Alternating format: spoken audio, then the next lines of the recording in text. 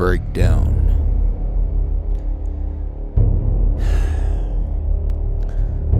The moments of weakness that we feel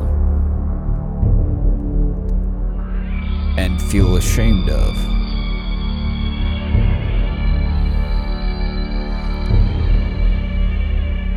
Breaking down, crumbling into a tiny little pile of tears is the goal. That is not a manifestation of your weakness. It is a sign. It is a sign that you are a real fucking human being and not an android.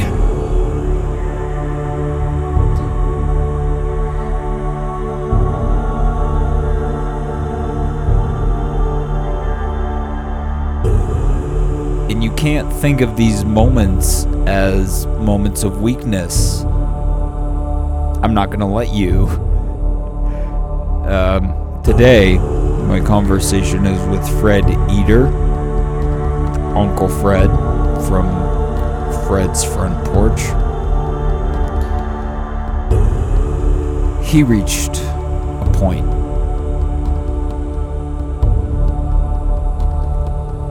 He reached a breakdown and had to go away for a while into the park, into nature, and to just leave me the fuck alone for a minute so I can just fucking feel the trees and the sky and the fucking birds. Can I just sit here a fucking moment so you can give me a minute to realize there's a butterfly flying across my fucking field of view and that's the most beautiful fucking thing I've ever seen? The breakdown is the goal. War of One is here to break parts of you. When I say I'm coming into this with a weapon, a whole arsenal of weapons as it would appear, this is what I'm saying. When I'm saying this is a fucking weapon, you need to use it to break the weakest parts of you, because the pieces will come together into something you could never have even imagined. And they had to be broken first. It's the racehorse phenomenon. Let's call it. Let's call this the racehorse archetype. Okay. You need to saddle yourself in a way that you understand your own fallibility.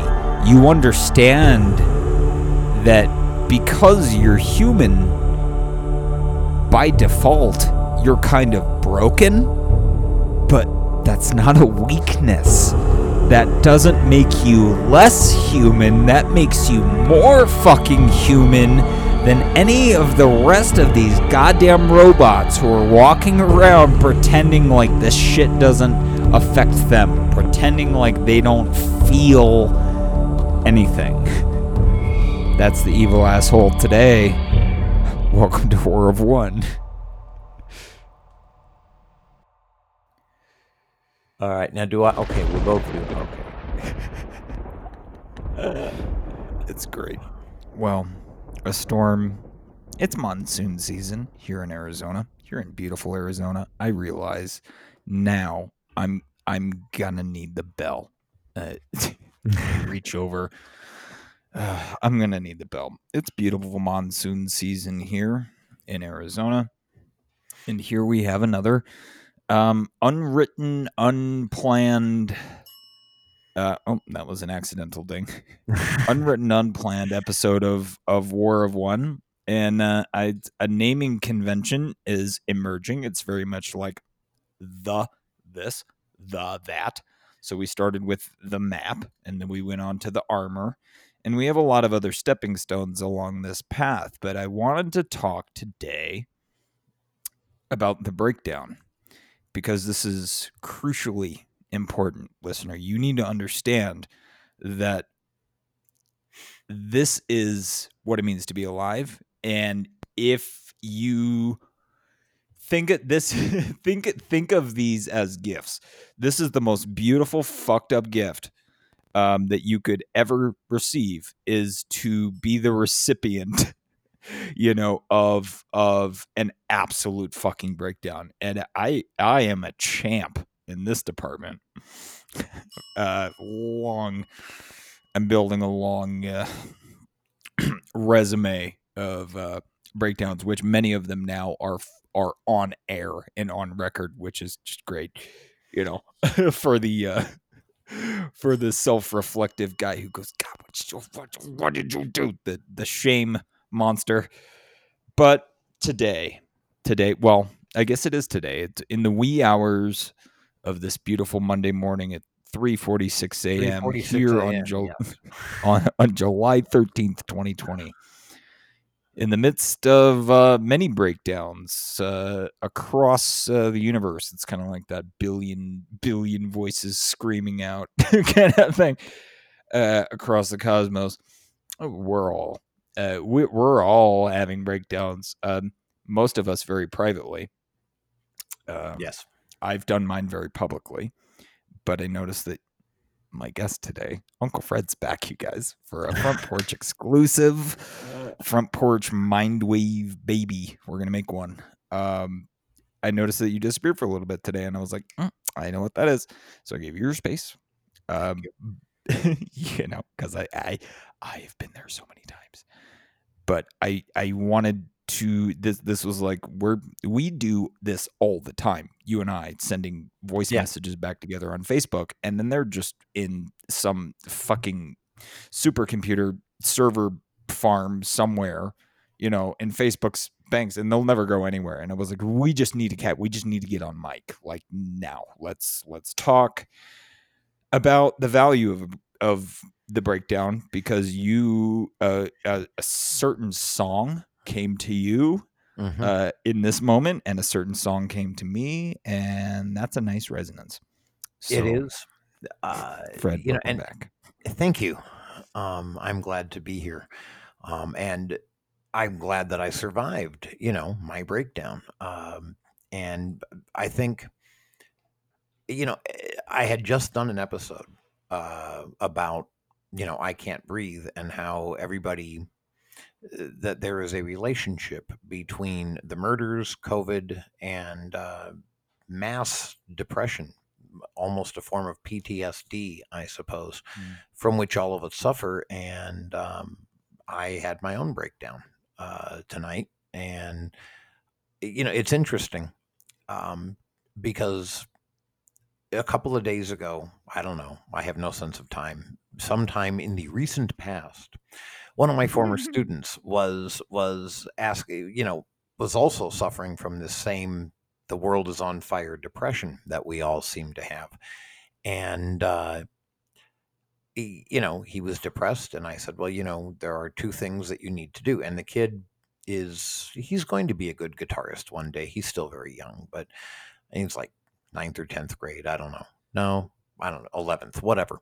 And he asked, what should I do? And I said, there are two things that a person does. First, you have to find the music that touches you in the right way and that talks to you in the right way, so that you can come far enough out of yourself to be able to create. And that it is the act of creation that will finally do it. And so in his case, I said, what I need you to do is I need you to listen to whatever music it is that you need to listen to. And he and I have very different taste in music. So, okay, I don't care. Whatever it is, kid, you just, listen to that. And, and I said, and then sit down with your guitar and create.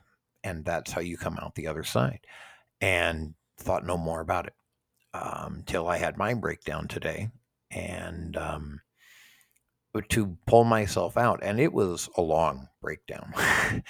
Like, I don't know, 4 or 5 hours, and then I still wasn't able to talk to anybody. I just shut down from everything, sat outside and stared up at the sky and down at the grass, and you know just lost it.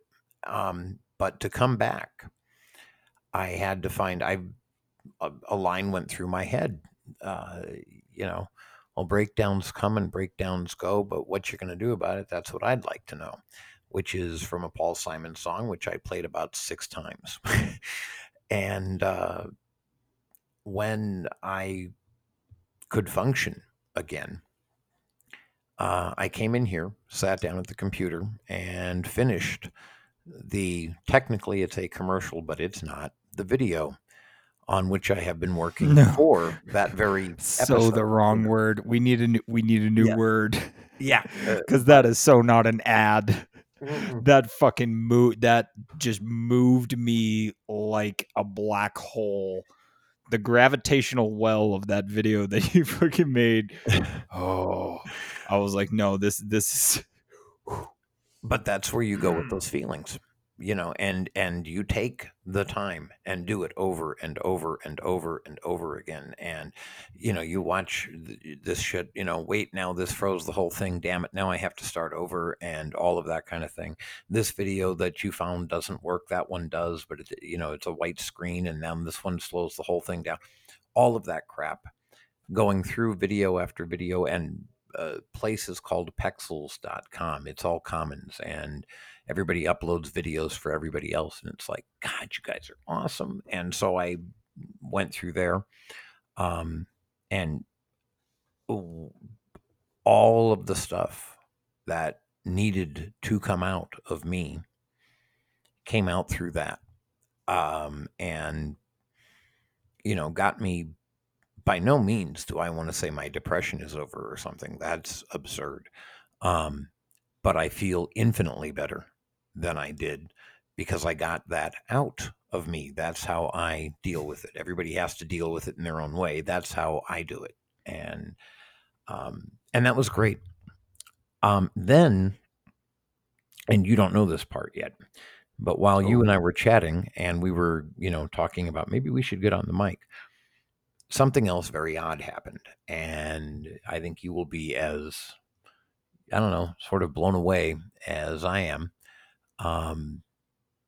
And here's what happened. You've probably heard me mention on more than 300,000 occasions a singer named Sarah Nimitz, who is huge hero. She was the one who I was gonna text next. She was the one I was gonna text first if I hadn't heard from you, Fred. If I had to like pull the welfare check card, I was gonna go to Sarah Nimitz because I know that she's the one, like one of the people. I don't know your roommates, which they need to friend me on Facebook immediately. But she was the one that I was gonna reach out to be like, "Hey, have you heard from Fred?" Yeah, if it was days and I was like, oh no, we need to mount a search. We need to mount a search party and go into the woods.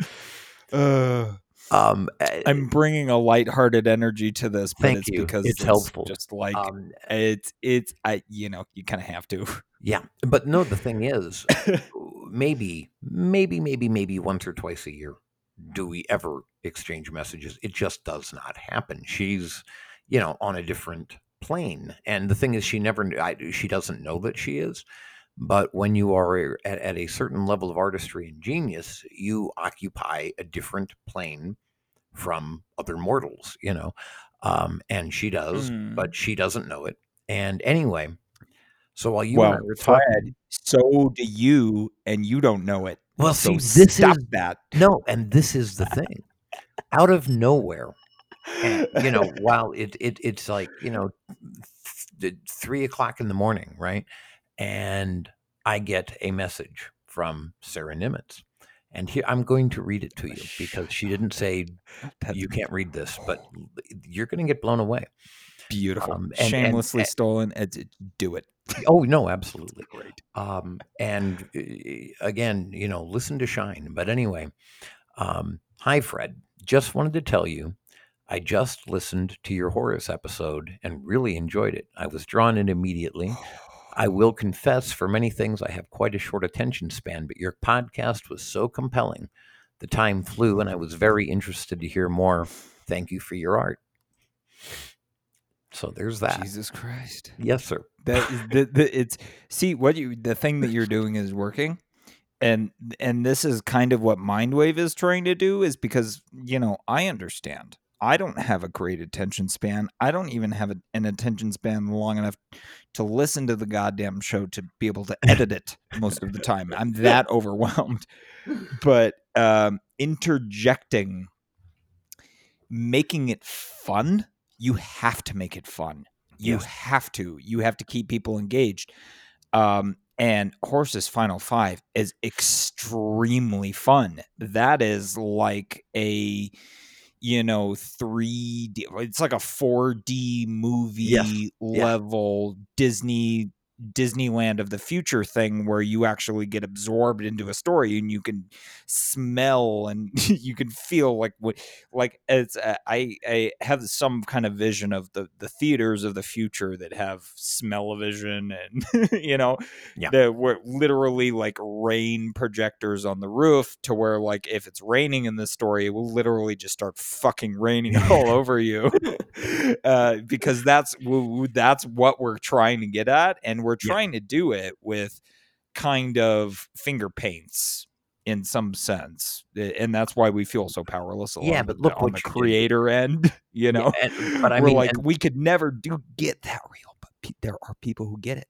There are people who see the light at the end of the tunnel of like what you were getting at, and are like, oh, I'm right there. I'm right fucking there. Because like, that's human experience. That's process level shit. We'll get into the process at the point. But the thing is, part of that, I'm sure 85, 90% of that is what you did with it.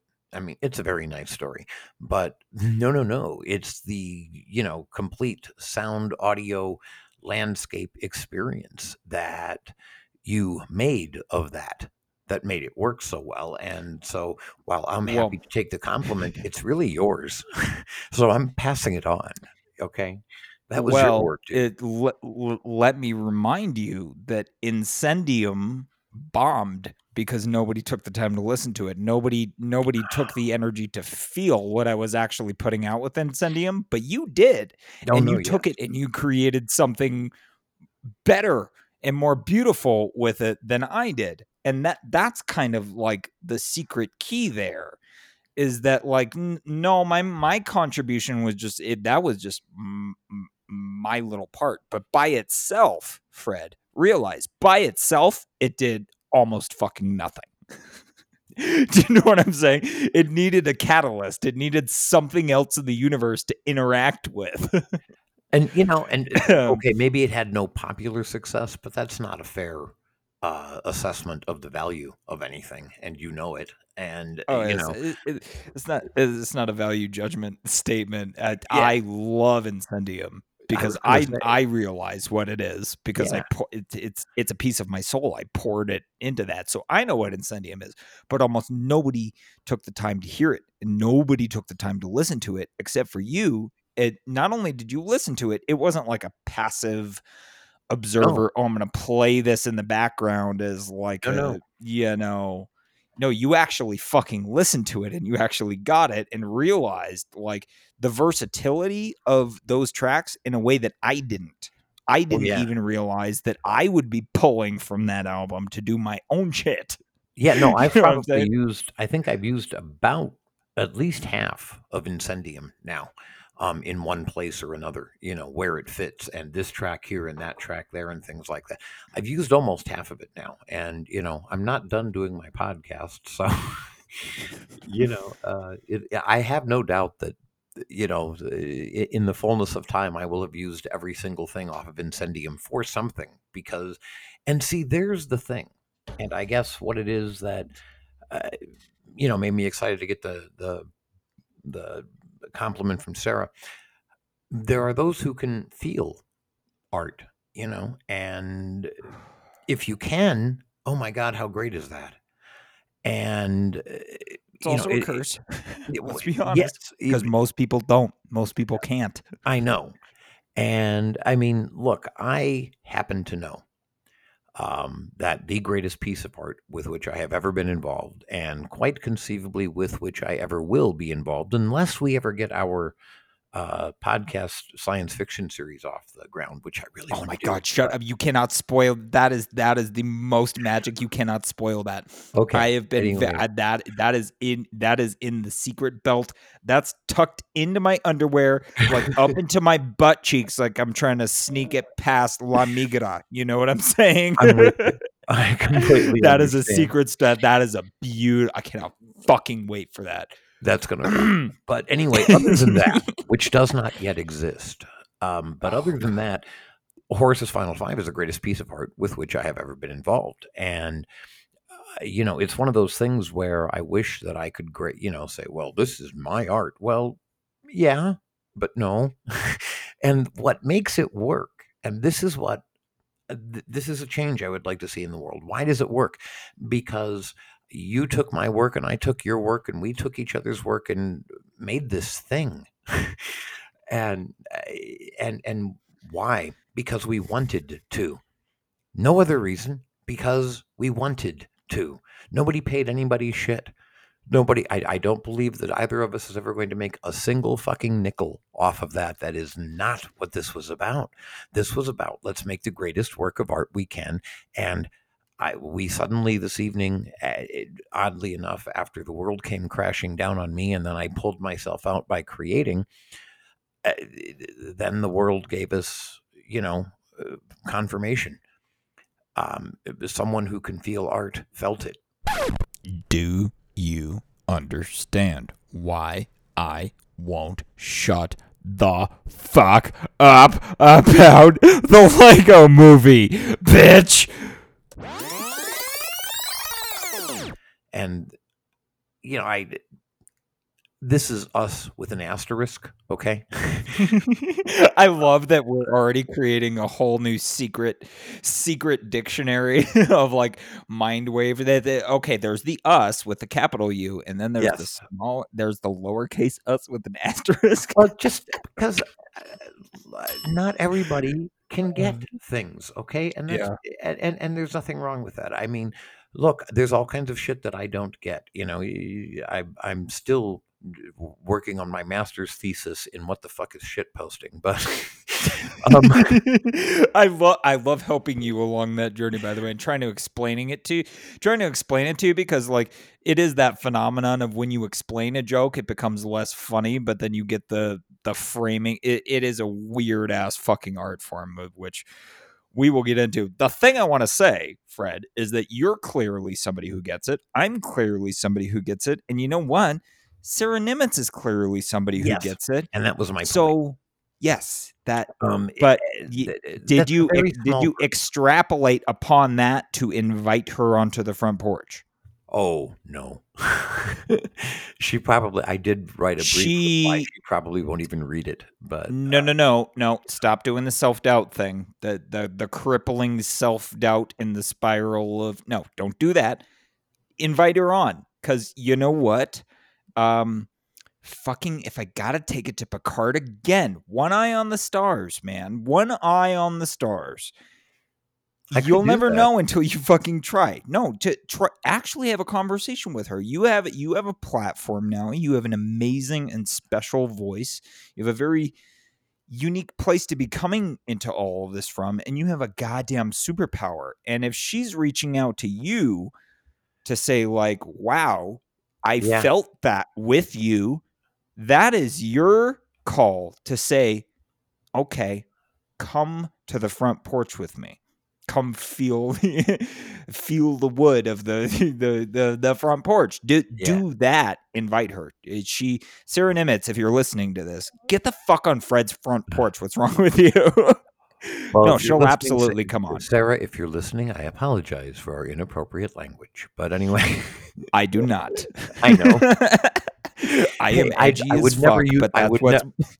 I would never use it in front of her because that isn't. She doesn't speak that way, or at least if she does, I have never in my life heard it. And I have, if she's done a live video, I've seen it, and if she's, you know, done a concert that I could attend, I've seen it. So at least publicly, she'll never say fuck. I don't think. Well, You know, Fred, although this is a humanity first thing. Everybody's shit stinks. Yeah, no, you know, secretly. a funny joke is a funny joke. Just about everybody's gonna laugh at it. That's true, but I think secretly she did. And because there is a song by a guy of whom I am not very fond that she covered once, a guy named Justin something, and it's a song about the guy being a complete dick, and if you think you're all that wonderful, you should go and love yourself. Except that if you understand that song, that's not what she means. And I'm sorry, the real lyric is, and I guess maybe the Justin guy couldn't write it. The real lyric is, you should go and fuck yourself. I mean, that's what the song is about. So I think secretly she has said it. There it is. Fred's speculating. It's not so much speculation. It's like inference based. You're doing the doing the Spock thing. That's like inference upon the best data upon which we have to judge the current state of the universe. No, that's why I'm saying, like, you know that you feel what Sarah Nimitz is doing. Yes, and know that Fred, that she knows that that you feel what she's doing, and that's why she breaks the fourth wall of I'm an artist, you're a fan. That's why she does that, and has done that several times, to be like, you've told me the story of when you fucking bent over backwards and pulled magical rabbits out of a million orifices to make it to that live show that she invited to, and she dedicated the song to you. She understands. She knows. This is #getting it. You need to give the invite, man. Give her the golden ticket to Fred's Chocolate Factory. Uncle Fred's Chocolate Factory. This is kind of how I've come about thinking about it too. About inviting people that we think are just way beyond us. Oh, it's just light years ahead. They're fucking superstars, and it's like, we have to remember the core part of the humanity first thing is that we all are just humans. We're all just the same weird species of monkey. I don't want to like shatter this illusion, but she poops and farts and has periods, presumably. You know what I mean?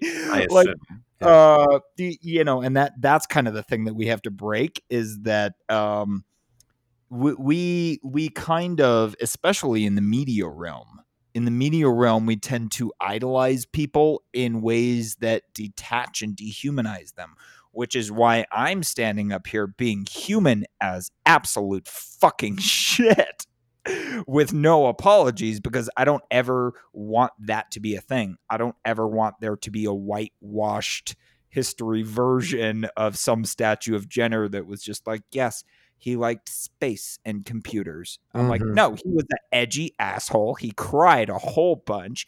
He wanted to hug every stranger on Earth. And you know what? He had fucking poops that stank. Because so much of this shit is that we want to reject. We feel some kind of part of us that wants to reject that aspect of our own humanity. But the same thing, we also kind of project that onto other people, to where like, oh, they're doing something. They're because you know what, Fred, you did this to me as well, because you're like, you're an expert, and I'm like, no, I'm not. And you had that intimidation factor with me of like, oh no, this guy's doing it for real. The Sarah Nimitz thing, she's one of us, bro. She will 1000% have a conversation with you. You just need to invite her. Invite her onto the front porch, because that'll be the best episode that didn't ask to be born. All the best humans on Earth never asked to be born. You know what I'm saying? Yeah. That'll be the best unscripted episode of the front porch ever. And it's just you talking to Sarah Nimitz about your mutual inspiration. She'll totally do it, bro. I'm 1000% saying that. And Sarah, if you're listening to this, I am holding you to that. If you do not go on Fred's front porch, we're gonna have a problem, girl. I'm just saying. Gotta keep it light. Gotta keep it light. Gotta keep it moving. Gotta keep it rolling. Gotta keep it There you fun go. and flowing. But I just think one of the things that I thought was nice was that wait, someone else, listens to the podcast. I'm always surprised to find out who listens to it.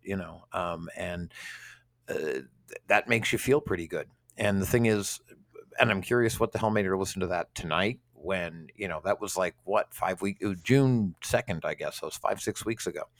I haven't been plugging it in a long time. It didn't show up on my Facebook page or something. And, maybe I will click this. So I am curious what on earth made her decide to do that. But, that's a nice the thing that made the thing that made her decide to do that. It was a decision that she made a long time ago, and she's just had to deal with the world being on fucking fire, and it took her that long to get to it. And this is the mode that I was in today.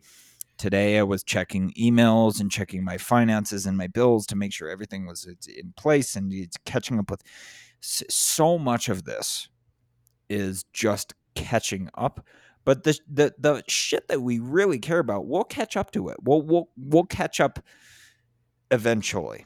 Yes. You know what I'm saying? Like, I am very many episodes behind on moving forward. I will catch up. You know what I'm saying? Yeah. So that is a sign. That is a sign that was on her to-do list for a very long time. And she finally found a moment to do it. And that's why it was there the whole time. It wasn't like some new spontaneous thing. It's like, no, because she knows that you feel, because she feels. And this is the feel things in humans. We're attracted to each other just by default because of that, because it's such a small percentage of the fucking population that actually does this. Yes. When you say you can feel a song, there's like almost nobody who gets that, but the people who do get it, who love music completely, yes, it's visceral. They feel it like the blood flowing through their veins. You know what I'm saying? Because, and that's the reason, I mean, probably that I got Incendium and other people didn't. If you're going to experience a piece of art, then do it. Yes. Sit down. And I mean, it's kind of like, well, I'm going to read a book while I'm talking to you. Well, then I'm not doing either one of them very effectively. It's like, and the artist deserves your attention. If you're not, the job of the artist, on the other hand, is to captivate us for as long as they ask for our attention. And Incendium does that, but you have to pay attention. And that was something I learned a long, long time ago. My brother was a band teacher. He was like the student teacher or something in my senior year in high school. But one of his favorite things was, kids would bitch about classical music or something, and his response was always the same. Well, this is boring. You're not allowed to call something boring until you can explain it. That's good. And you're not allowed to criticize something until you actually fucking take the time and attention to listen to it and pay attention. Yes. You're not allowed to freak out on a Facebook post until you actually fucking click it and read what the thing actually says. Stop being triggered by that. She's like, this is what the process is, Fred, because it is a process. Most people don't understand it's a process. That's like a verb. It's something you do. You have to go from A to B to C to fucking whatever. Yes. There are people who get this and there are people who don't. Sarah Nimitz 1000% gets this. And she 1000% gets that you get this. Invite her. Maybe use this episode as your invitation. I mean, just do it, because she will say yes. Well, it might take a minute. Okay, yeah, and that's the thing. The girl. I don't know. I think she's like 29 or something. Girl to me, but is extraordinarily busy and creating all the time. And then she does live shows all the time, and it's like, how the hell do you do all of this stuff? And of course, it's helpful to be young and healthy and all of that. But she's always doing something. And, she's a little bummed because she can't tour anymore. Because, I mean, she plays all over the damn world, and she has to sit in her little. She can tour, Fred. She can do a she does. podcast tour, motherfucker. You know what I'm would be cool. saying? Yeah, no, we have the tools of the gods. But she We does. don't have to follow the rule book. We created a whole new universe with no fucking rules. Yeah, that's true. But and she does do, like live Facebook things, and it's like, cool, I'll watch and all of that. But, I think if you're an artist, you just keep going, whatever art that you practice. And I'm glad that I assume she makes good money at it. I haven't the slightest idea. I've never asked. I never will. Maybe I will in the interview. Sarah, if you come on for an interview, I'm probably going to ask you, do you make enough money to survive? Because I assume you do. But anyway. Well, don't think of it as an interview. Think of it as a conversation with a long-lost friend. Because that's what it is. That's what you and I are doing right now. Well, yeah.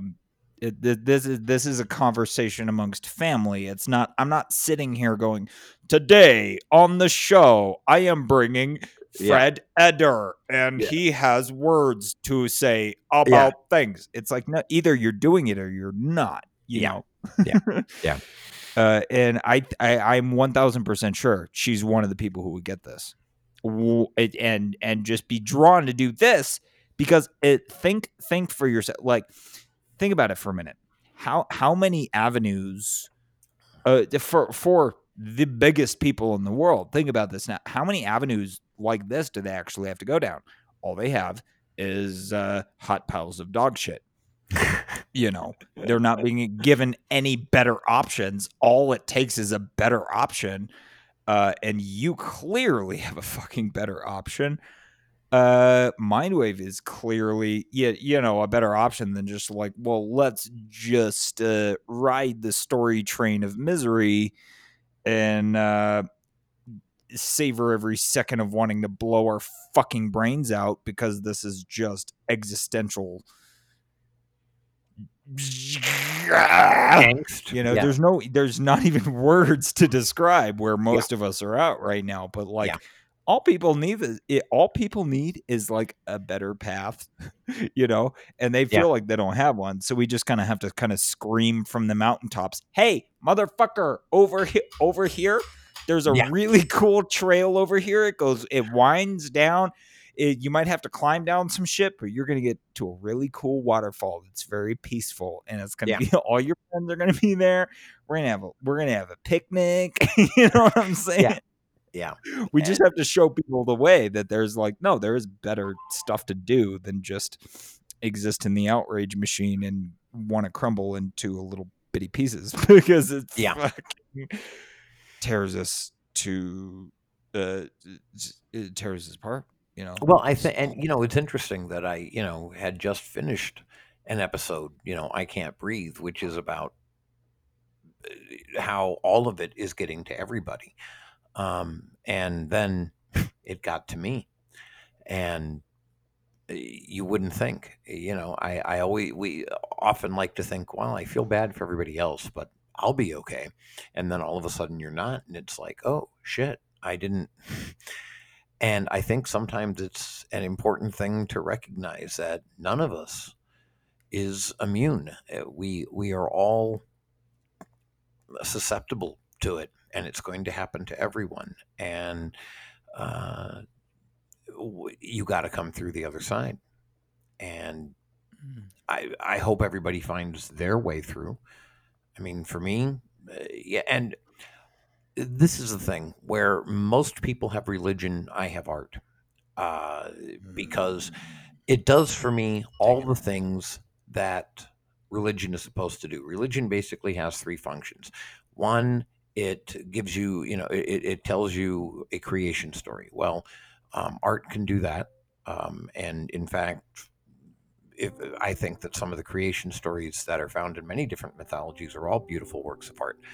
And so you get that. What happens after you die? religion can cover that, or art can cover that. I can give you any number of stories about that, and paintings and everything else. And finally, it's supposed to offer you some comfort. And that's what art does best. Whether we're talking about a piece of music, or the right movie, or in my case, fairly frequently T.S. Eliot. I go, when I get really down, and I'm sure I will tonight, I go rushing back to the love song of J. Alfred Prufrock, and, let us go then, you and I. And then I let him take me to a place so that I can cleanse myself a little bit, make myself feel I've removed some of it, because there is a danger in too much empathy, and there is a danger in too much anger, and there is a danger in too much compassion, until finally you lose it. And and then art brings you back. I mean, that's, for me, that's the magic. Art, and it, again, it's something human beings do. I've seen an elephant with a paintbrush, but other than that, it's uniquely human. It is a way of giving meaning to our experience. And I can't live. You were talking before about, it's time. You can't wait for. You can't be late for your arrival. You can't wait for it. You need to do it now. And I think that's, you learn that in art. Art gives you that, and it. I don't know. I'm rambling, but I feel deeply about it, and it is helpful to me.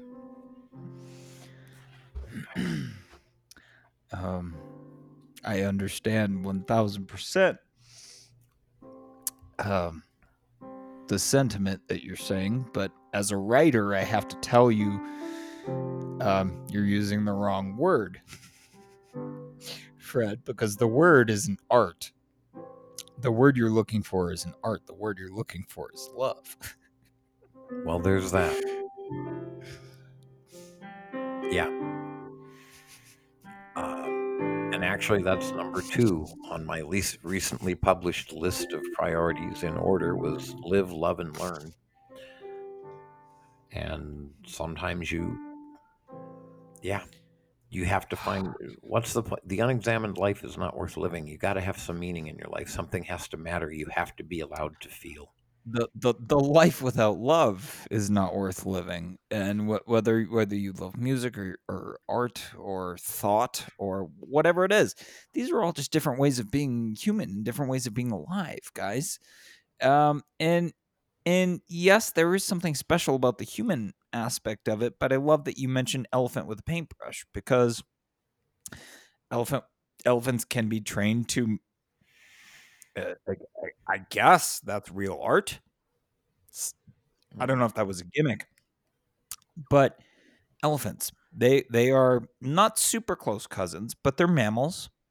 They have very long gestation periods and very long childhoods. They take a very long time to mother their young when they come out, and love and protection and things like in elephants, there is a huge, like, the importance of family for elephant is, as one of the animals in the animal kingdom, this is quite possibly the most beautiful thing. I'm gonna send you is some Boyd Vardy shit that's gonna make you cry, All right. about elephants, because elephants do understand empathy. Mm-hmm. They are probably, I think, the empathy superheroes of Earth. They're much better at it than we are, actually.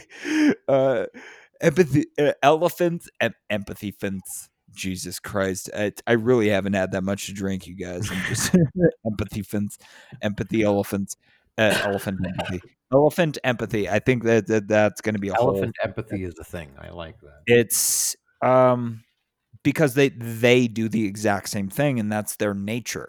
That's their wild nature. That's just the way that they are. Nobody ever taught them how to be that way. That's just how they are. And humans are kind of the same way. We're never taught this in school. We are just all kind of this way, but the main thing holding us back is that the entire world, the world that we were born into, is a giant, elaborate fucking labyrinth of lies to try and convince you of anything else, anything otherwise. It doesn't matter. I'm called back specifically to the movie The Labyrinth, David Bowie. Rest in cosmic peace, you goddamn fucking superhero. I'm kind of called to that because they just kind of want you to get lost in there. Yeah.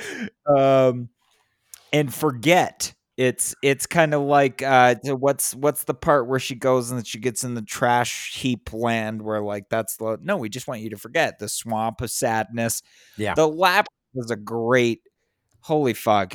I have something else to watch tonight. I'm gonna go rewatch The Labyrinth because it is that. They want you to get lost in there. They don't want you to know. They don't want you to actually, it's not even knowing, it's remembering what you actually fucking are. This is a natural thing that's happening, a natural process. It's been with us for hundreds of millions of years, and all of the wisdom, Fred, all of the wisdom that has survived the library burnings and the immense amounts of blood spilled on the fucking soil to momentarily claim a corner of this fraction of a blue dot. dot. Yeah. It's I wonder who you're quoting there. I do it all the time now. I'm in love with it. It's fucking great. No, but like that is the war. They are trying to convince us we're not real. It's kind of like the ultimate gaslighting in a way. They're trying to convince us it's not this is not no, you're not animals. You're a special little creation and you're perfect. And then we're clearly, we don't feel perfect. We feel broken as fuck. And it only goes when you like, well, no, you're just an animal just like all the other ones. And like all this shit's like, whew, this is the ultimate conspiracy theory on Earth, I think. Convincing humans that they're not fucking human, convincing them that they're weird robots made to sell fucking energy supplements and bath towels and fuck life insurance policies and just commit their entire lives to just right in the mean right. Just do this. Just dedicate most of your life and energy, most of your waking hours just to making sure that you can make this company enough money to be able to pay you to have enough money to be able to fucking eat. And this is so backwards and so dumb and so dark. Yes. Because the main premise is a fucking lie. The main premise is that you're not human. That's a fucking lie. You are human. This is the war that we need to fight on. And that's what we need to change. And on the capital O one level, this is the war we need to fight. Because I mean, come on, why did we love Yang so much? Humanity first, and we have everything backward. We are now ensconced in this myth of money, and that everybody has to earn a certain amount of money, and that you have to work and you have to do all these things. Why? Because no other animal does that. Oh, well, I know, but we're better than they are. No, we're not. There are things we do better, yes, but I swear to God, we still could have made cell phones and computers and sent people to the space station without money. How do I know? Because money is nothing but some pieces of paper. They have no magical powers. There is, and what we need to do is decide, hey, you know what? Survival, and people need to live, and they need to survive. They need their basics covered. And then if you want to have money so we can have other things, that's great. And what's the real, you were talking before about the fact that, hey, you're barely, you're getting rid of all the things you think you may need for the future because you're trying to take care of the present, and you're going to arrive with your, busted up spaceship and all of that, and you need the Federation to come rescue you. Well, the rescue of the Federation is when we decide, hey, we're doing a UBI. We are going to do healthcare for everyone, period. We are going to make sure that all human beings have what they need. And yes, it can be done. And no, I don't give a rat's ass about the logistics. That's for other people. The idea is simple. It's been around forever, and there's no reason on earth we can't do that. And that is how the Federation shows up and rescues us. Is we change. We change the world. So we work on that. We we rescue us. This Yes. this is another thing, because what we're really getting at is not an external thing. And I love that you brought that in, because this does very much feel like that. I've been tying lots of things to Picard because I'm just in love with it as a piece of art. It's just goddamn fucking brilliant. Yes, it is. The ways of the Kawat Malat are my new daily meditation. Let me just say that I am a new assassin, Romulan warrior nun of empathy Yeah. in some sense. But it's not an external thing, which was like what when I was telling this to you earlier, because I was telling you the origin story of Mindwave, and when I gave up my retirement, to I literally signed away, my future to be able, because that was a dark vision of the future. The Yeah. one in which I would have needed that on my deathbed to like help keep the ventilator on for 30 more minutes or whatever it's going to cost in that dystopian fucked up nightmare of a future. I don't want to live in that future.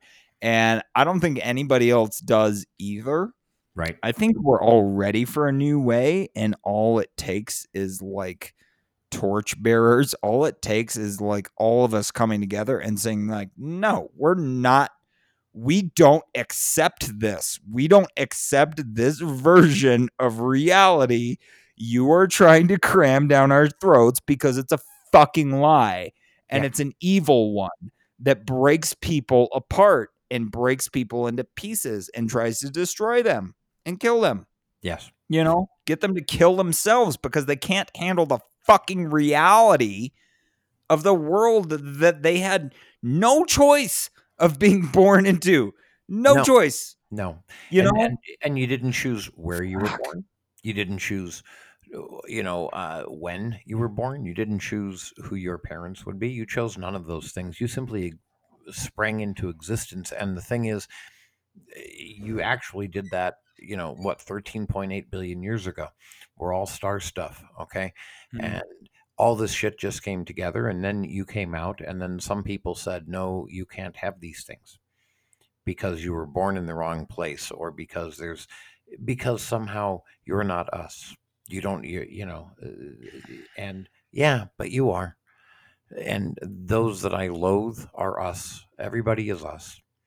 Now there's us asterisk, and not everybody gets it, but that's a different thing. Okay. Yeah, that is a like a cameo level digital exclusive Yeah. behind the scenes director's cut thing that only a handful of people will get, the Yeah. lowercase Right. Right. u asterisk us, because it's the us who gets it. We all understand that we're all one us, like that Yeah. that the large uppercase U.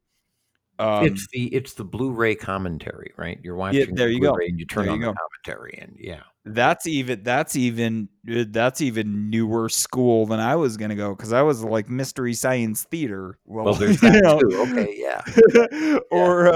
or like, oh fuck, I don't think I've ever bought a Blu-ray in my life. I don't know if I've ever watched a Blu-ray. Well, I there, think I'm still on DVDs, man. if there's a difference between Blu-ray and DVD, not much. I know that. Oh no, it's 18. It's this much better, and there's this many pixels. I most of the time can't tell the difference. And I guess I buy Blu-ray because I have a Blu-ray player, but it'll also play DVDs and CDs. So what the hell do I care? And Mm. but and I say I buy them. I haven't bought them in years, but I don't remember the last time I bought it. No, I do remember the last time I bought a movie. It was the last Aaron Sorkin movie. I said, no, we're buying this. That's the last time I bought a movie. And that was like, what, 2-3 years ago? Aaron Sorkin, is he still alive? Mm-hmm. Aaron Sorkin invite is him one on of my heroes. Oh, hell, he'll never come anywhere. Invite him on the front porch. This is what I'm saying. This is what one eye on the stars means, Fred. Actually, this is the moral of the Picard story. That's actually an Aaron Sorkin line you just quoted. We reach for the stars. He has that in at least once in every series and every movie he's ever done, I think. So. And actually, I have a sort of a to Picard. The Picard theme is called "One Eye on the Stars." That piece of music is called "One Eye on the Stars." And I sort of have a back route to him in that my friend Snuffy Walden wrote the music for The West Wing, so I am 2 degrees of separation away, right? I could say, Snuffy, tell Aaron, but right. And then Valerie Bertinelli is going to text me and ask me out for dinner. But anyway. Well, I will work on Valerie Bertinelli because I think I could get just drunk and have that and just be like, sister, you got to get over there. But no, like Aaron Sorkin, Snuffy Walden, Sarah Nimitz, those Frederick, this is the lesson, the uncomfortable truth of the lesson that I have to give you. They're just other people like us, and they feel exactly that they have felt this. Get them in there. Send the invite. Have the courage to say, come have a conversation with me. Not planned, not an interview. I'm not going to sit you down on a couch like it's a therapist's office and go, oh, well, tell me about your... No, just sit down on the front porch and be you together. Yeah. They clearly get it. If you do not take this as your immediate empowerment move after the breakdown of like, no, I'm going to invite all of those people on the show and I'm going to create the invitations for them. Because I mean, you can do that. You can create the Willy Wonka's golden ticket to Fred's front porch because you have those skills. Shoot for the fucking stars, but realize that you are also a star. We just haven't gotten enough other people to see you yet, and it's the same thing that like I am a star. I am like a teeny tiny little red dwarf off here in like a weird little nebula. Not a whole lot of people. Not a whole lot. Though. I mean, it's like, but it's this is how we grow, Fred. This is how we get bigger. That's true. Do not ever doubt yourself. Do not ever say like, oh no, they'd never come on Fred's front porch, because you're creating fucking magic. And the same thing that you feel from them, if they sit down on the front porch, they're gonna fucking feel it too. I'm becoming very mindful of your time, sir. Let's do that's the only sound effect I have queued up. I have to pee. It works. Yeah, you really need. You know what I need to do. So you would like to smoke a cigarette. Yes, I very much get the sense that you would like to smoke a cigarette. So let's cut here, and then we will come back after a quick break. Sounds like a reasonable plan. I will see you in a few minutes. All right. All right. Wait, do I have to hit a button here? Okay. Nope, you're good. Just okay. Walk away. It's gold. I'm walking away. All right. You guys realize it's fucking gold. I can't keep capturing this much gold.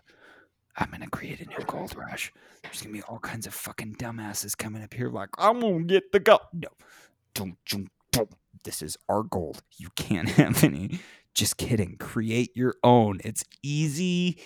It's the easiest, hardest thing in the universe. I love you. We'll be right back.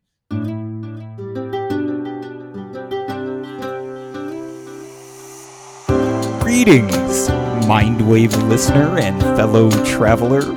On this ball of water and dirt we call Earth, you need to go over to Fred's Front Porch Podcast. Now, go do that. Go subscribe. He's on Anchor. He's on Podbean. He's on Apple and Google and anywhere you can find a podcast. Go subscribe to Uncle Fred. And throw him a couple bucks on Patreon if you can.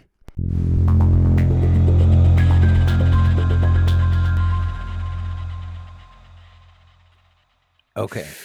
We are good. We are back. We're gonna refocus slightly because Mindwave has the tendency to veer off into distant worlds. This is kind of like the weird starship of the imagination, which can just pop through any wormhole and show up at any new planet at any fucking time to like, let's discover what's under this rock. But we do have to remember why we're here. We're focus. That's another. The focus is probably going to be a whole episode of War One. But why we're here is to talk about the actual, the value of the breakdown, which is it's intrinsic, but it's not explicit. There is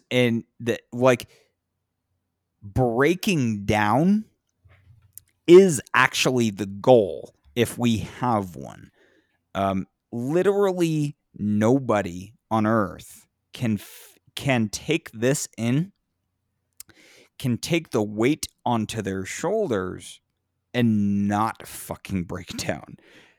If there is somebody out there who seems okay with this shit, they're a fucking sociopath. Stay away from them. They probably want to wear your skin as like a fucking wetsuit. That's a fucking psychopath. If somebody out there is not ultimately brought to their fucking knees by this shit, something is wrong with them. And this is because like this gets back to War of One, because like society largely, they want us to feel like something is wrong with us for feeling this much, for being this susceptible, this vulnerable.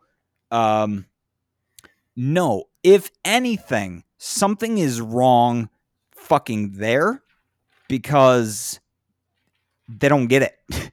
They don't get it. They don't feel it. That I think ultimately is their failure, not ours. But hey, let me bring in the space travel thing again, guys. Failure is not a bad thing. Failure, we had it usually includes a lot of heartache when we fail. In the space program, Columbia and Challenger, we lost, and Apollo 1, might I add, Apollo 1, Columbia, and Challenger for the NASA losses of human life are the ones that really stand out to me. Those were failures. They were tragic losses of human life, but we learned. Yes. So that when we go the next time, we don't make that same mistake. Failure is not just an option, it's like inevitable, and it's actually a good thing because it helps you grow and learn. And this is I guess the kind of moral to this story is that, like, no, if you're breaking down under the weight of all this shit, you are 1000% doing something right, because that is your sign from the universe that you're alive. That is the sign that you're a real goddamn human. The people who don't, that's our call to be like, no, I kind of need to break you with reality. I've been using this empathy in this way. I've been kind of using it as a weapon, almost kind of like on a racehorse trainer level, to where like, no, we need to break people with this, because it is one of the most dangerous and toxic ideas that's ever gotten into human minds. That like, no, we're all powerful gods. We're all knowing. We're perfect. We're the eye of the creator. We're not animals. We're above it. We're better than it, and we have this expectation of perfection, which isn't even a fucking thing. That perfection is not even a fucking thing in humans. And the most perfect people that you see on TV, guys, that is the fakest fucking shit that has ever been put in front of your eyeballs. Actually, Do not believe that's a real fucking human for 1 second. That's a game. It's an act. I think it's a Buddhist thing, but I may be wrong. It's in Eastern philosophy somewhere that what makes something perfect is its imperfection. And they illustrated it brilliantly, I don't know, 35, 40 years ago in a movie called Risky Business. And Tom Cruise, who was not an asshole yet, is his parents leave, and his name is Joel Goodson, good son. And his parents leave, and he has all of these horrible adventures, and he ends up with prostitutes and everything else. And at the end of it, they have stolen everything from the house. They are finally returning it, and there is one item left on the truck, and it is this glass egg that belongs to his mother. It is his mother's egg. And so Joe Pantoliano tosses it, and Tom Cruise, does like a football catch, and catches it just before it hits the ground. And he manages to get everything put back just seconds before his parents come home, so that, no one will ever know of all this. And then his mother is furious. Everything is fine, except look at my egg. There is a crack, a very little crack right in the middle. Yeah, that's what makes it perfect. She doesn't understand that. I mean, they're doing The Graduate or something. She doesn't understand that. But that's the thing. It's the damage. It's the imperfection that perfects it. Eastern philosophy. And sci-fi, might I add, because sci-fi totally gets this in the whole creating synthetic life thing. No, Yes, Commander Data is like the boom. If you want a cosmic nutshell to cram that into, no, the imperfection is actually what we're getting at. And I was actually just reminded of the film Bicentennial Man. I have to assume, Fred, you've seen Bicentennial Man. Yes, of course, yeah. This is like Robin Williams starts off as a very kind of, kind of marionette level robot who just wants to be there with the family, and throughout it, he progresses. His goal is to become more human, and when he starts to reach, his bicentennial, he's becoming 200 years old. He's like, no, if you're gonna upgrade me, give me scars, give me flaws, give me wrinkles. Yes. Make me old. Basically let me die. And this was, Data's. Yes. Yeah. In the final thing, it was like a butterfly that lives forever is not a butterfly at all. Yes. It's the beauty of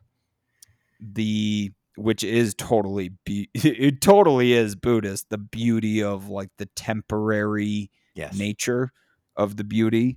They're clouds passing in the sky. This is very deeply Eastern philosophy, but like, no, the flaws are the flaws and the wrinkles and the scars and all of those, all of the broken parts. These are the things, you guys, that make us human. This is like, we're not Siri, okay? We're not expected to know the answer to everything and behave accordingly in every situation and all look the same and all dress the same and all have the right answers to everything all the time. What a fucking nightmarish hellscape of a dystopia would that be? if we didn't have the broken parts to kind of comb through, I feel like we're digging at something that is really this is like it's the oldest story ever told, and it's being told in a billion different ways with a billion new voices. We just find ourselves now, excuse me, I'm burping, I'm not cutting it out because it's real human shit. Humans burp, guys. Dang. we just find ourselves as the newest voice in this chorus, but this is the oldest chorus, I think, on earth of humanity. If humanity is singing a song, it's this one. You're these are not flaws. This is what makes you real. The fucking Pinocchio, for fuck's sake. Yeah. Disney nailed this shit in a goddamn cartoon. You're not a fucking puppet. No, I'm a real Stop boy. being it. You're a real fucking person. But you know what? What did Pinocchio need to do in order to do that? Well, in order to become a real boy, he had to be able to speak his truth. Mm. Come on, that's what makes you human. Is when you can speak your truth. God damn it! Did we just tie to AI, artificial intelligence, with Haley Joel Osment? I assume you saw that one also. I don't remember that one. No, it was around Haley Joel, the kid from the Sixth Sense. I See Dead People. I like the He played. Yeah.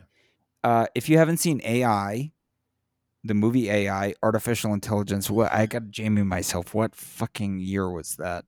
He plays a little boy robot who was designed to replace the dead son of a couple, a suburban family couple, upscale, rich, middle class family.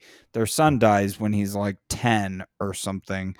But the future is so bright and so beautiful that they are able to requisition basically an android of their son who looks exactly like them, exactly like him, and the mannerisms are there. The like data AI not understanding part is there. Yeah. But the like, I love you, mommy and daddy, that part is still very much there. So it's like a 2001 artificial intelligence. This is one of the best fucking movies around AI I've ever seen. He plays this kid at the same time. This is directed by Spielberg. Okay, so let's put things in context here. Big Spielberg fan, but this movie is fucking phenomenal because and Pinocchio is actually a hardcore part of that storyline because he's built as an android to replace this dead son. He doesn't understand. He's just coming in as data, basically, like, hi, mommy, I'm here to be your son. But he doesn't understand why the parents are so devastated because they just lost their actual fucking kid. And now they have somebody in the house that looks exactly and sounds and everything. It looks exactly like their son, but it's a fucking robot. And the mom has a goddamn meltdown. She fucking loses it. And he ends up leaving. The little boy ends up leaving at like 10 years old to go out into the world to find himself. And he follows the story of Pinocchio because one of the implanted memories that he received while building him is the ghost child of the, one of the memories that's implanted, or one of the stories that he hears, is a story of Pinocchio. So his whole story is his mission of becoming a real boy. That's the only thing he wants. He only wants to be a real boy. It is, goddamn, it's Fred. If you have not seen AI, artificial intelligence, I'm literally going to burn that onto a DVD right now and send it to your house. Holy fuck, that is such a great movie. But it sounds to me like he's seeking sentience, and that's we have that, and it is a rare and wonderful thing. That it's the goal. Yeah. You know what I'm saying? It's the goal if we have one. Yeah. The goal is to perceive life and it is finally to feel. I mean, that's the whole point of data too, right? He can't feel.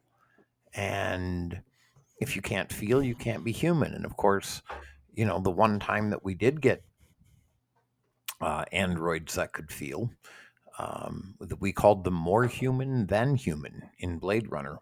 And when they start feeling, bad shit happens. And yet, in the end, it doesn't. In the end, Rutger Hauer saves Harrison Ford's life. Spoiler alert, but because the movie's only 35 years old. But um, you know, no, it came out last week on DVD. I haven't seen it. Shut up. But in the end, I don't know why he saved my life. Maybe it was because in that moment, my life, any life, mattered to him. There it is. And now, yes, you're more human than human. When you recognize the value of life and the difference. If we're going to be alive, we have to feel. That is exactly it. And this actually just reminded me of another free plug that I'm going to give for the show Humans. Because Oh, I the think show I saw part of that. Was that was a thing? Yeah, they had like androids that were becoming better all the time. There was, they became sentient. yeah, Something snapped yeah, yeah, inside. They were just automatons before, and then they woke up. There was some code, yeah. some secret hidden code that was put in there by the creator, so to speak, that got them to wake up. And they all started waking up at various points of realizing they were just housekeepers and construction workers and this and that. The one that really hits me hardest is the one who wakes up and realizes that she's a sex robot and has had absolutely no consent to being used as a tool, as a machine. And Hmm. she actually kind of goes psycho and becomes like, she starts killing people. It's actually kind of great. Yeah. Is because, like, yeah, no, that's kind of the point. But uh, the thing is, that's a real question, and it doesn't seem like it now. But AI, whatever we end up doing with it, AI finally, I think, can't prove it, but I believe AI finally becomes sentient, and then it's immoral to make slaves of them. I have no problem making a slave of my computer. It does what I tell it to when it feels like it, and sometimes it gets pissy with me. It, but it's not sentient. It has no will for me to consent. But the moment that certainly. we have will, we become sentient, and then everything you have to have permission. Sorry, but and you know what? Here's the thing: all of us are sentient, and we pretend we're not. Of course, I am going to Mm, work, 8 hours a day, five the days a week pretending thing. for my whole life, so that I can make this corporation richer, and maybe I will have enough to survive. And I'm essentially a robot. Please don't make me feel anything. And I sorry, but I'm going to make you feel, and I'm going to make you think, because that's what it means to be sentient. And Mhm. And what is the common fucking thing among all these? We just got into AI and androids. What's the common thing in all these stories? uh, They all break down too. yes, they When they do. realize how real life is, they all break. All they want to do is be real, and when they do, they break down too. Yeah. And then they end up performing feats of wonder and sacrificing themselves. Data's a beautiful example of this. Yes. you Uh, know Humans, the story, I swear to fuck, if the ghost of Isaac Asimov is floating around somewhere in the ether web in zeros and ones, he loved the fuck out of that because they got exactly what he was getting at. yeah. I believe, if I'm not mistaken, AI, that the Haley Joel Osment film I was talking about, that is a Isaac Asimov story. Okay. uh, That could be. I It believe, would a have been. robotic boy first programmed to love. Okay, so he's a robotic boy that's programmed to love. He's adopted by a test case cybernetics employee and his wife. So it's a guy who works at a robot lab, and their kid dies, and then they build a new robot boy who's programmed to love. His mom loses. her fucking shit because she wants to be this. She misses her baby. She wants to tell him bedtime stories. That's what it was. She was Yeah. telling him the story of Pinocchio, and then he hears this as an android, and then like embarks on a journey to discover where he truly belongs. You know, like. And it says right here, uncovering a world in which the line between robot and machine is both vast and profoundly thin. I think it's the line between machine and human is vastly thin in this universe. The thing we're actually getting at, there is almost no clear line to draw. And I love that this was the theme of Picard. Spoiler alert, sorry. Yeah, Is that that one the actually synth is a spoiler alert thing. So yeah, that is a hard spoiler. I'm sorry. The no, it's all synths become so real that not only can you tell, you can't tell they're not robots. They can't even fucking tell they're not robots. You know, they think they're human too. right. They cry and have mucus and pee and poop and puke and have periods. You know, like Yeah, they have it all. the, Yes.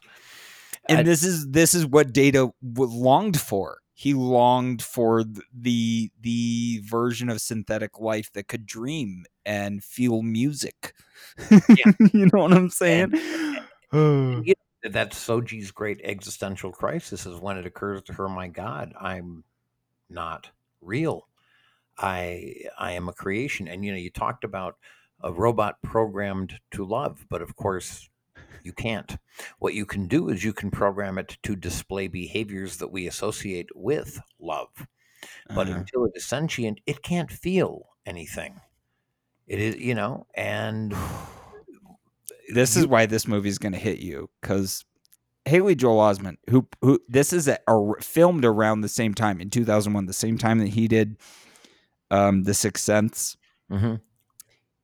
He actually does feel he's programmed to love, and he actually does. He actually really does love, and that's what makes him so scary to the mom character in particular. She can't handle, because he really does feel love, and he takes that love out to like discover why he's really on. You know, oh god, I cannot spoil a single second of this brilliant fucking Spielberg film. I cannot believe I spoiled this much, but watch AI, artificial intelligence. This we're really digging at something deep there. And we have, the only places we have to go sometimes are fictional stories. And sci-fi is a brilliant fucking domain for this, because it's like, well, where are we going? What are we actually building up towards? It takes the storytellers telling the stories of the possible futures to kind of warn us against the worst evils and kind of guide us in the best directions. And I feel, as lofty and douchey and pretentious as it sounds, I kind of feel like that's what we're doing here. That's the plan, you know. anyway. And I don't mind sounding pretentious. I've been pretentious all my life. I intend to continue being pretentious. You know, we're trying to alert people to the idea that no, you are not. There is no moral. There's no great shining virtue in doing unpleasant work all of your life. Well, I did, and my father did, and I understand that. And it's not. It is good to take care of your family, and I have no argument with any of that. I don't think that the method should be by enriching other people. And I don't think that the method should be that you simply survive. I think that should be a given for everyone, is that we all get to survive. Now, do what you want to beyond that to make the world better. And when we can do so many better things. I'm sure I said someplace, everybody is a stifled genius. They just don't know what it is what you refer to as their superpower, and they can't find it because they are working their asses off just trying to survive so they can afford to pay next week's bills. And I don't have time to sit down and do anything. I'm really impressed with Boone, who works a full-time job and still manages to find time to sit down, do a podcast, and make a difference. It's like, way to go. I don't. I'm unemployed as all hell, and I can barely get my podcast out once a week. And good for the people that can. Give everybody the freedom and let them find their real genius, and then let them put that into the world, and then let's have everything be a commons. And wait, that's your genius, here's mine, let's put them together and make a new genius, and we can do it. Let me help you in a little way, Fred, because this is a small thing, but it really helped me. Get rid of the schedule. Don't do this on a schedule. The second you start treating this like a robotic task that's a chore that you have to accomplish on a deadline, that is only going to serve to hinder and hold back and stress you out. You don't want this to be a stressful process. This is the most beautiful thing you've ever done. You take your time with it. It's kind of like making love to a voluptuous human. You just take your fucking time with it. Don't do this on a schedule. And this is my advice to any new podcaster who's coming into this realm. Don't do it on a schedule, because when you put yourself on a schedule, you have expectations. And expectations lead to disappointment. Now, when you have no expectations, there is no disappointment. It's all just joy. It's all just bonus content. It's all just new gold. Yeah. So I know that is like, I know you have let's relax on that a little bit. Have that as a loose goal. If you can get it out on that day, so be it. If it has to be the next day or two, so be it. But then you might go 2 weeks without an episode, but then you might have a 1 week, you might have 3 episodes. Yeah.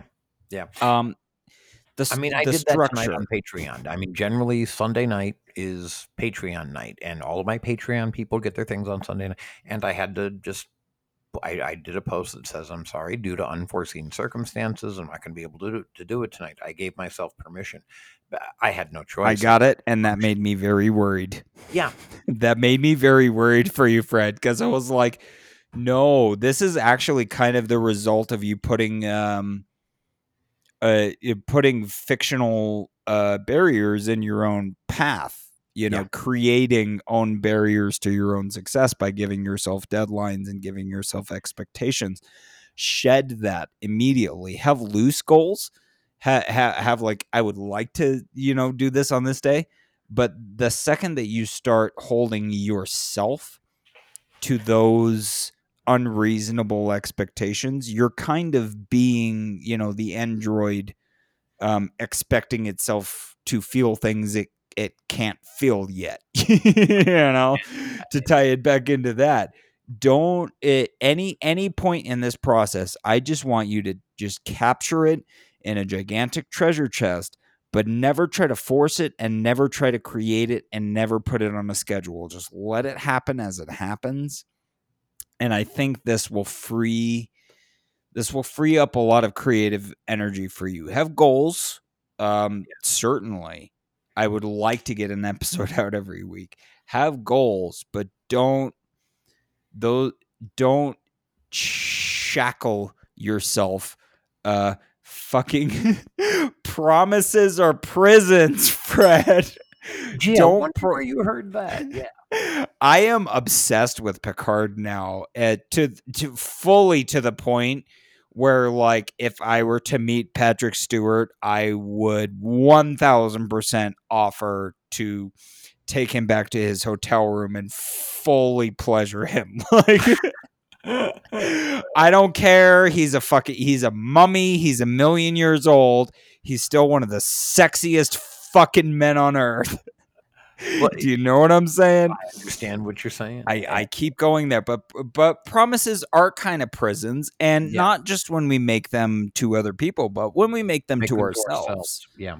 Don't make yourselves any promises, Fred, because that pressure, it slowly builds up and causes, it causes events. And this is something from my own learning experience, that, like, trying to pack what I'm trying to do You know, what I'm Mhm. ultimately trying to do on a cosmic level, what I'm trying to pack that into a fucking podcast is excruciating.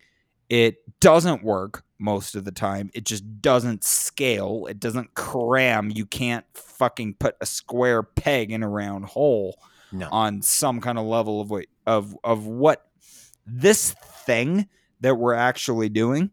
And this is another distinction that needs to be made, is the other shows, the big shows that are out there, hmm they follow the instruction manual. They do the Lego movie construction worker thing where this is how it's done. This is how we need a team.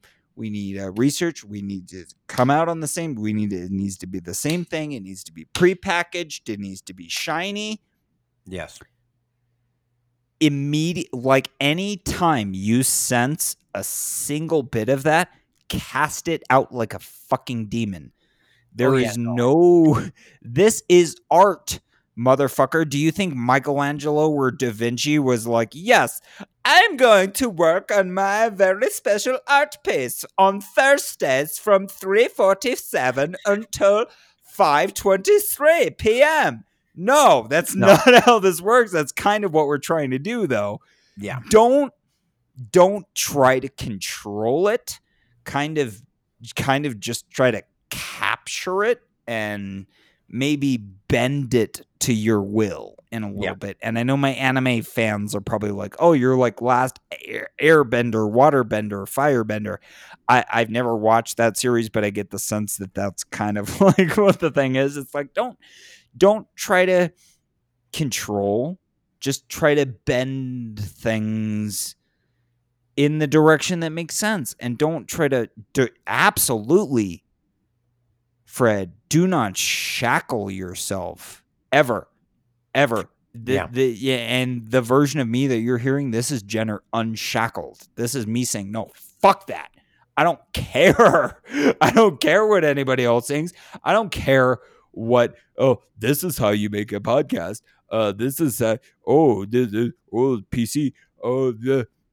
No, fuck all that. Fuck every last shackle. What you're doing is bigger and better and more important. And you again, shoulders of giants. Yes, we're standing on them, but we're also creating them. And you are a giant to your fucking self, sir. Well, don't. Yeah. It's hard to accept, but try. That's the thing that I'm going to try and break in you, is to remind you that there is no rule book here. There is no instruction manual to doing this, and ultimately there is no right way to do it.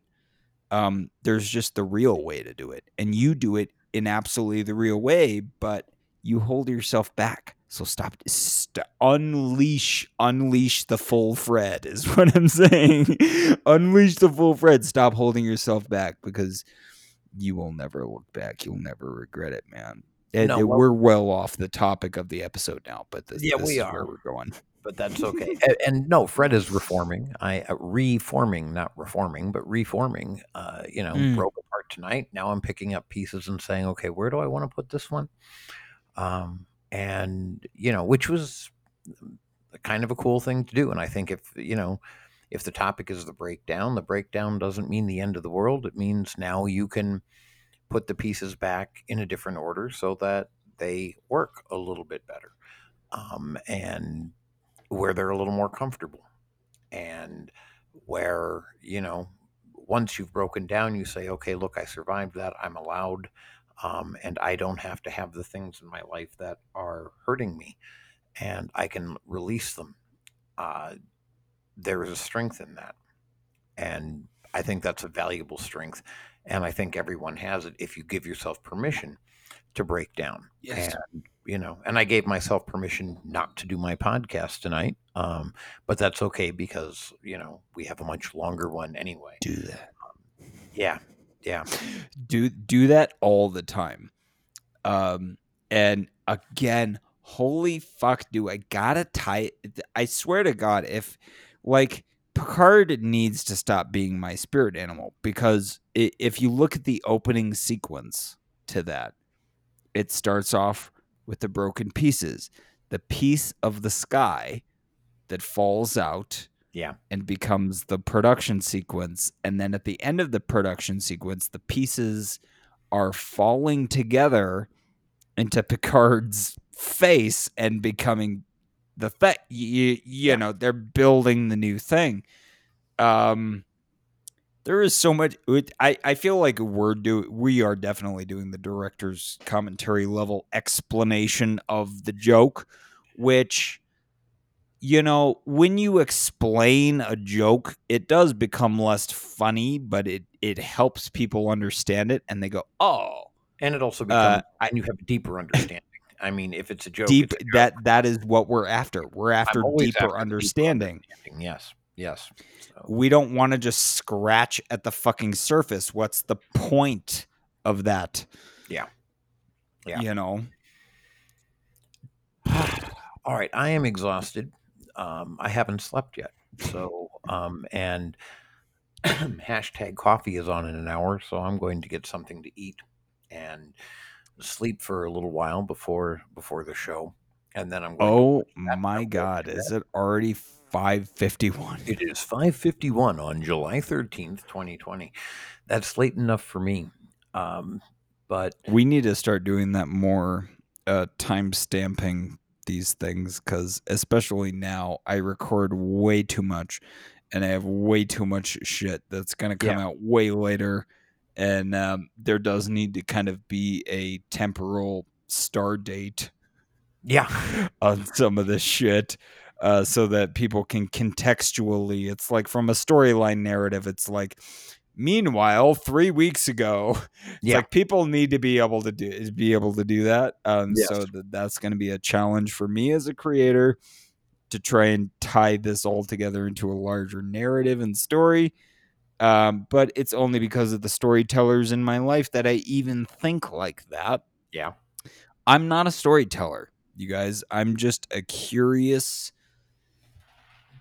fucking nerd who's super awkward and doesn't get along with most people, but the people who I do get along with are my goddamn family. Like my chosen family, not my friends. I don't have friends, I don't think, at this point anymore. I don't have friends. I have casual acquaintances.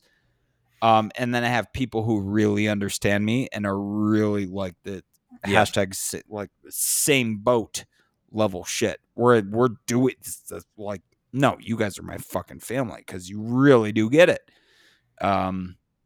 So find those people in your life, listener. Value yourself, value your process.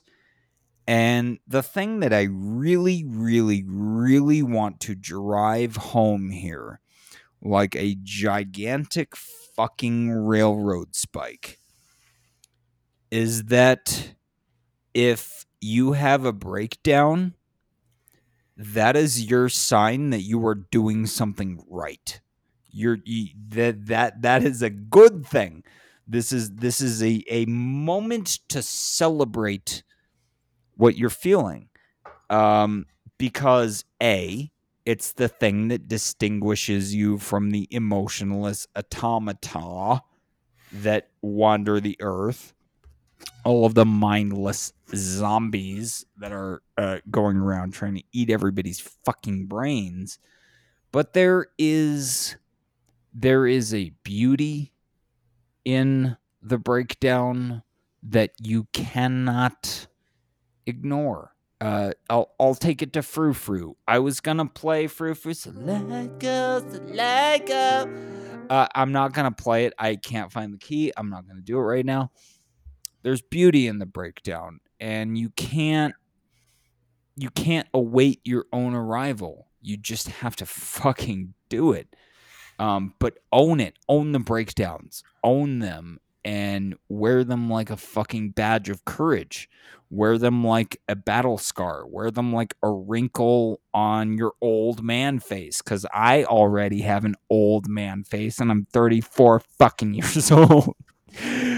But I'm wearing those wrinkles like they should be worn. You know, it's like this is why we're here, you guys. No, I don't understand why society pumped this version, this like pristine, chlorinated, shiny, polished version, this Barbie and Ken bullshit version of like, this is what it means to be human.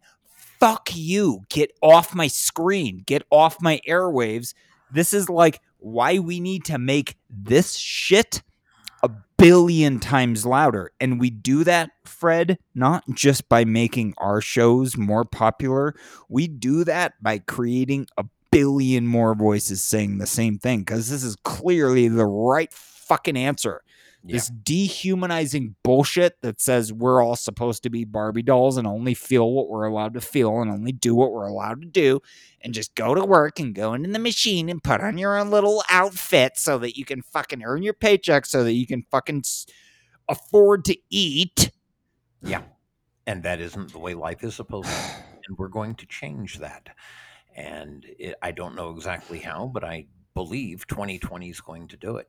And so we're going to hope for that.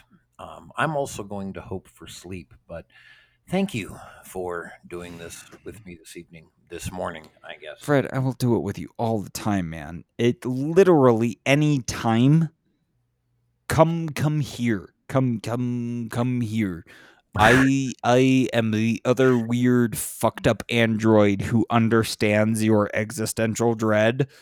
On that level, I feel you so fucking hard, which is why for the listener, I'm gonna repeat this.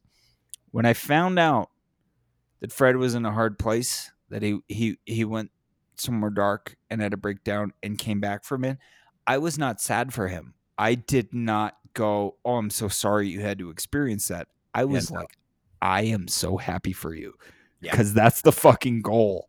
If you don't feel this, you're not alive. So Fred, that's your sign that you still got blood in your veins, motherfucker. You still got fight in you. You can still pilot a starship, old man. You know, you got lots of years.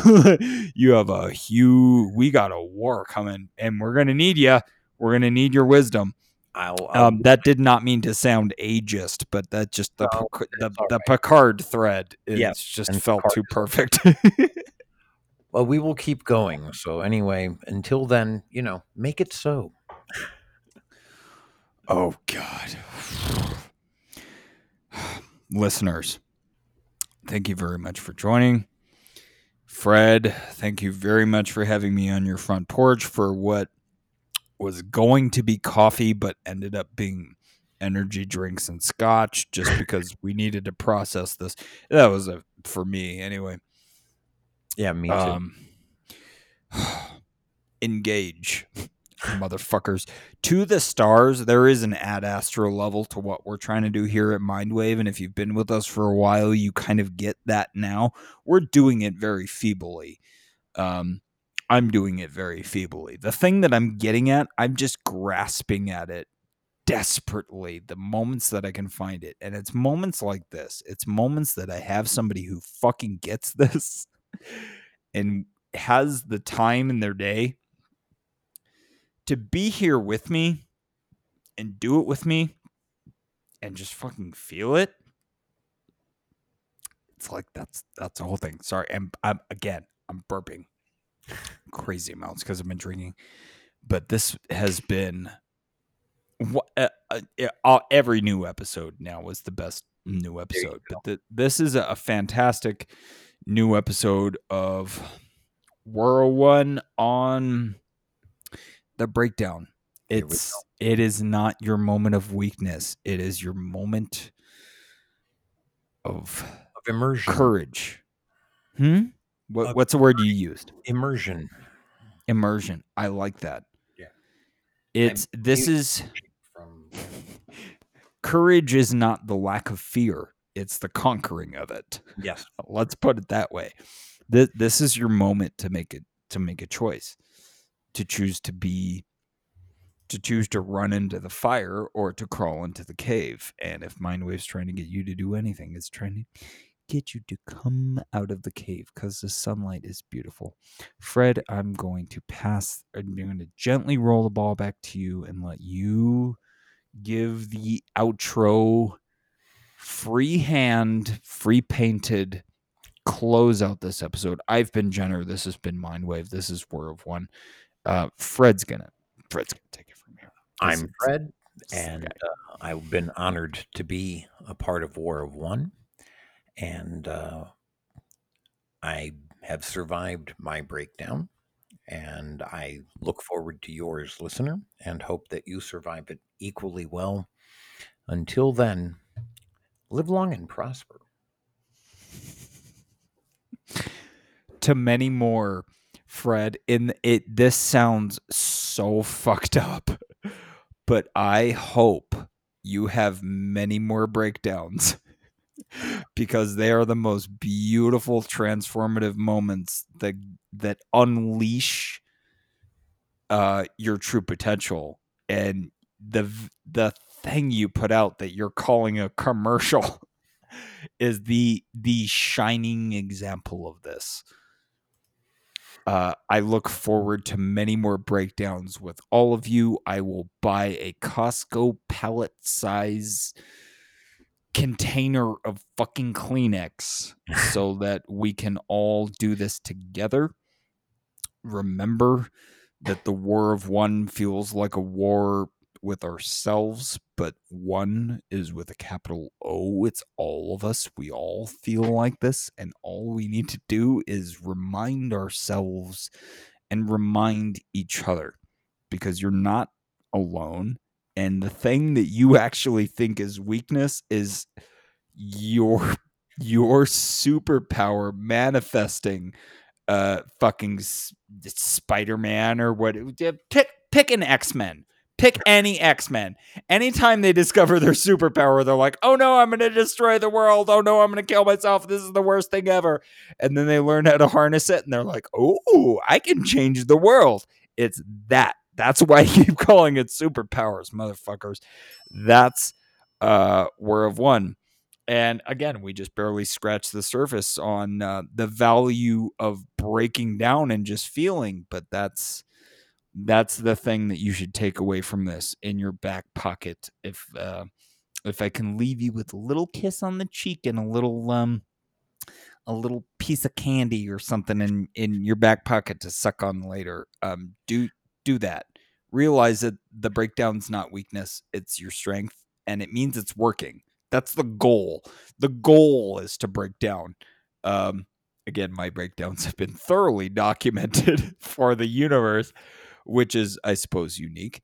But remember that that's why you're here. That's why you're doing this. That's why you are obsessed with this show. If you are obsessed with this show, is because you need to break down to be rebuilt.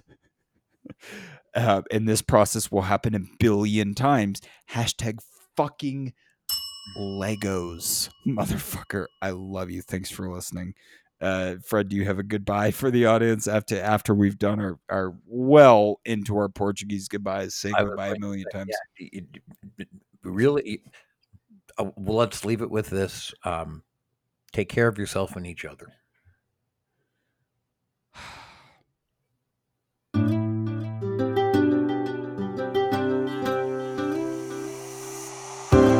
Thank you very much to Fred for coming on this episode of War of One and having the courage to share your breakdown with the world, because that does take a huge amount of courage,